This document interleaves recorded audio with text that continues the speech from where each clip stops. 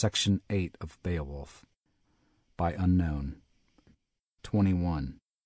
Beowulf spake, bairn of Ecgtheow, "Sorrow not, sage. It beseems us better friends to avenge than fruitlessly mourn them. Each of us all must his end abide in the ways of the world. So when who may glory ere death, when his days are told, that is the warrior's worthiest doom. Rise, O realm warder, ride we anon, and mark the trail of the mother of Grendel. No harbor shall hide her, heed my promise. Enfold of field or forestead mountain, or floor of the flood, let her flee where she will. Be thou this day endure in patience, as I ween thou wilt thy woes each one." Leaped up the greybeard, God he thanked, mighty Lord, for the man's brave words. For Hrothgar soon a horse was saddled, wave-maned steed. The sovereign wise stately rode on, his shield-armed men followed in force. The footprints led along the woodland, widely seen, a path o'er the plain, where she passed and trod the murky moor. Of men-at-arms she bore the bravest and best one dead, him who with Hrothgar the homestead ruled.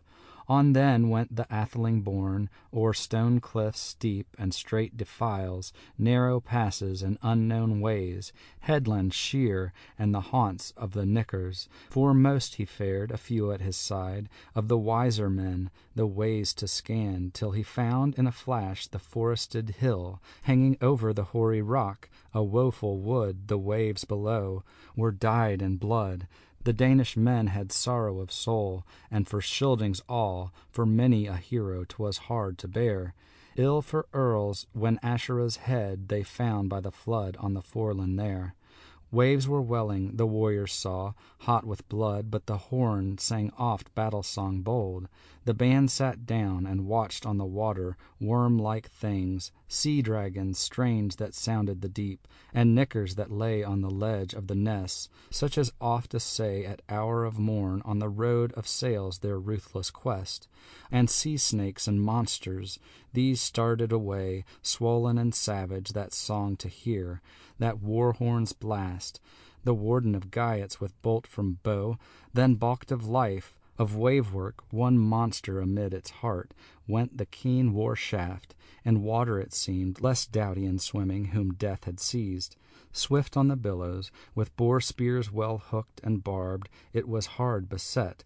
Done to death and dragged on the headland, wave-roamer wondrous, warriors viewed the grisly guest. Then girt him Beowulf, in martial mail, nor mourned for his life. His breastplate broad and bright of hues, woven by hand, should the waters try. Well could it ward the warrior's body, that battle should break on his breast in vain, nor harm his heart by hand of a foe. And the helmet white that his head protected was destined to dare the deeps of the flood. Through wave-whirl-wind 'twas wound with chains decked with gold, as in days of yore the weaponsmith worked it wondrously. With swine-form set it, that swords no wise, brandished in battle, could bite that helm. Nor was that the meanest of mighty helps, which Hrothgar's orator offered at need. Hrunting they named the hilted sword, of old-time heirlooms, easily first. Iron was its edge, and etched with poison, with battle blood hardened, nor blenched it at fight, in hero's hand who held it ever, on paths of peril prepared to go to folkstead of foes. Not first time this, it was destined to do a daring task, for he bore not in mind the bairn of Ecglaf, sturdy and strong, that speech he had made, drunk with wine. Now this weapon he lent to a stouter swordsman.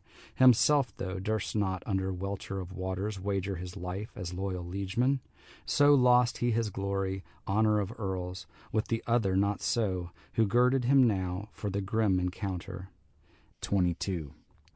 Beowulf spake, bairn of Ecgtheow, "Have mine, thou offspring of Healufna, gold friend of mine. Now I go on this quest, sovereign wise, what once was said.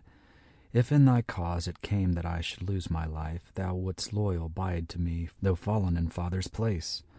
Be guardian thou to this group of my thanes, my warrior friends, if war should seize me, and the goodly gifts thou gavest me, Hrothgar beloved, to Higelac send.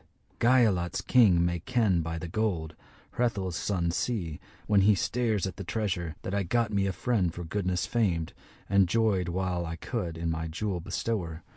And let Unferth wield the wondrous sword, Earl far honoured, this heirloom precious. Hard of edge, with Hrething I seek doom of glory, or death shall take me. After these words, the Wedder Geat lord boldly hastened, bidding never answer at all. The ocean floods closed o'er the hero. Long while of the day fled ere he felt the floor of the sea. Soon found the fiend, who the flood domain, sword hungry, held these 100 winters, greedy and grim, that some guessed from above, some man was raiding her monster realm. She grasped out for him with grisly claws, and the warrior seized, yet scathed she not his body hale. The breastplate hindered, as she strove to shatter the sark of war, the linked harness with loathsome hand.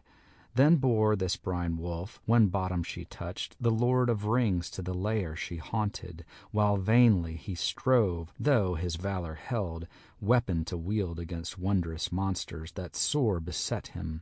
Sea beasts many tried with fierce tusks to tear his mail and swarm on the stranger, but soon he marched. He was now in some hall, he knew not which, where water never could work him harm, nor through the roof could reach him ever fangs of the flood. Firelight he saw, beams of a blaze that brightly shone. Then the warrior was ware of that wolf of the deep, mere wife monstrous. For mighty stroke he swung his blade, and the blow withheld not. Then sang on her head that seemly blade its war song wild.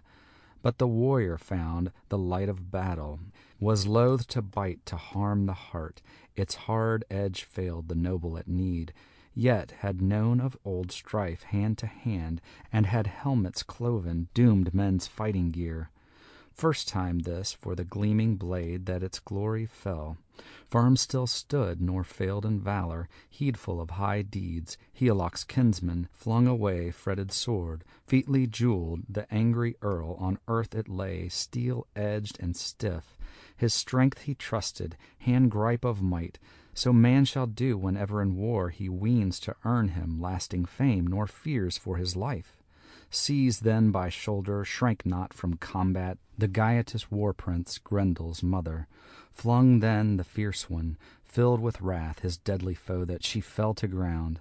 Swift on her part she paid him back, with grisly grasp, and grappled with him. Spent with struggle, stumbled the warrior, fiercest of fighting men, fell adown. On the hall guest she hurled herself, hent her short sword, broad and brown-edged, the bairn to avenge, the sole-born son. On his shoulder lay braided breast-mail, barring death, withstanding entrance of edge or blade. Life would have ended for Ecgtheow's son under wide earth, for Earl of Geats, had his armour of war not aided him. Battle net hard, and holy God wielded the victor, wisest maker. The Lord of heaven allowed his cause, and easily rose the earl erect. 23. Mid the battle gear saw he a blade triumphant, old sword of Edens, with edge of proof, warrior's heirloom, weapon unmatched, save only 'twas more than other men to bandy of battle could bear at all, as the giants had wrought it, ready and keen. Seized then its chain hilt the Scyldings' chieftain, bold and battle grim, brandished the sword, reckless of life, and so wrathfully smote that it gripped her neck and grasped her hard, her bone rings breaking. The blade pierced through that fated one's flesh. To floor she sank, bloody the blade. He was blithe of his deed. Then blazed forth light. 'Twas bright within, as when from the sky there shines unclouded heaven's candle. The hall he scanned. By the wall then went he, his weapon raised, high by its hilts, the Heorloc thane, angry and eager. That edge was not useless to the warrior now. He wished with speed Grendel to guerdon for grim raids many, for the war he waged on western Danes, oftener far than an only time when of Hrothgar's hearth companions he slew in slumber and deep devoured. 15 men of the folk of Danes, and as many others outward bore his horrible prey. Well paid for that, the wrathful prince, for now prone he saw Grendel stretched there, spent with war, spoiled of life, so scathed had left him Heorot's battle. The body sprang far when after death it endured the blow, sword stroke savage, that severed its head.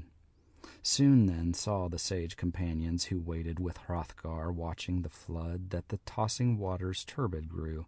Blood stained the mere. Old men together, hoary-haired, of the hero spake, the warrior would not. They weened again, proud of conquest, come to seek their mighty master. To many it seemed the wolf of the waves had won his life. The ninth hour came, the noble Scyldings left the headland, homeward went the gold friend of men.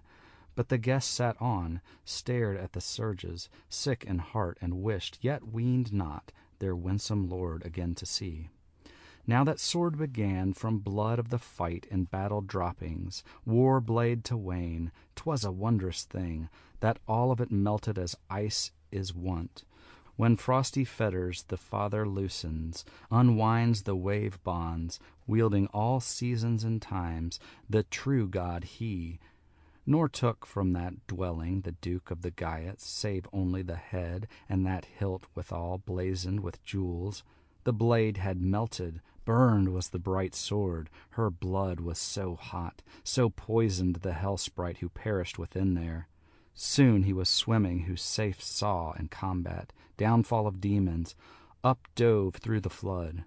The clashing waters were cleansed now, waste of waves where the wandering fiend her life days left and the lapsing world. Swam then to strand the sailor's refuge, sturdy in spirit, of sea booty glad, of burden brave he bore with him.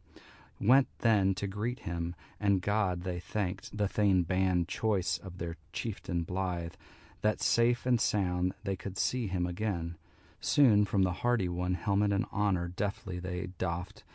Now drowsed the mere water 'neath welkin, the war blood stained.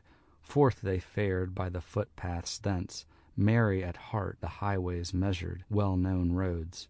Courageous men carried the head from the cliff by the sea, an arduous task for all the band. The firm fight since four were needed on the shaft of slaughter, strenuously to bear to the gold hall Grendel's head. So presently to the palace there, foemen fearless, 14 Geats marching came. Their master of clan, mighty amid them, the meadow ways trod. Strode then within the sovereign Thane, fearless in fight, of fame renowned, hardy hero Hrothgar to greet. And next by the hair into hall was borne Grendel's head, where the henchmen were drinking, an awe to clan and queen alike, a monster of marvel. The men looked on. End of section 8.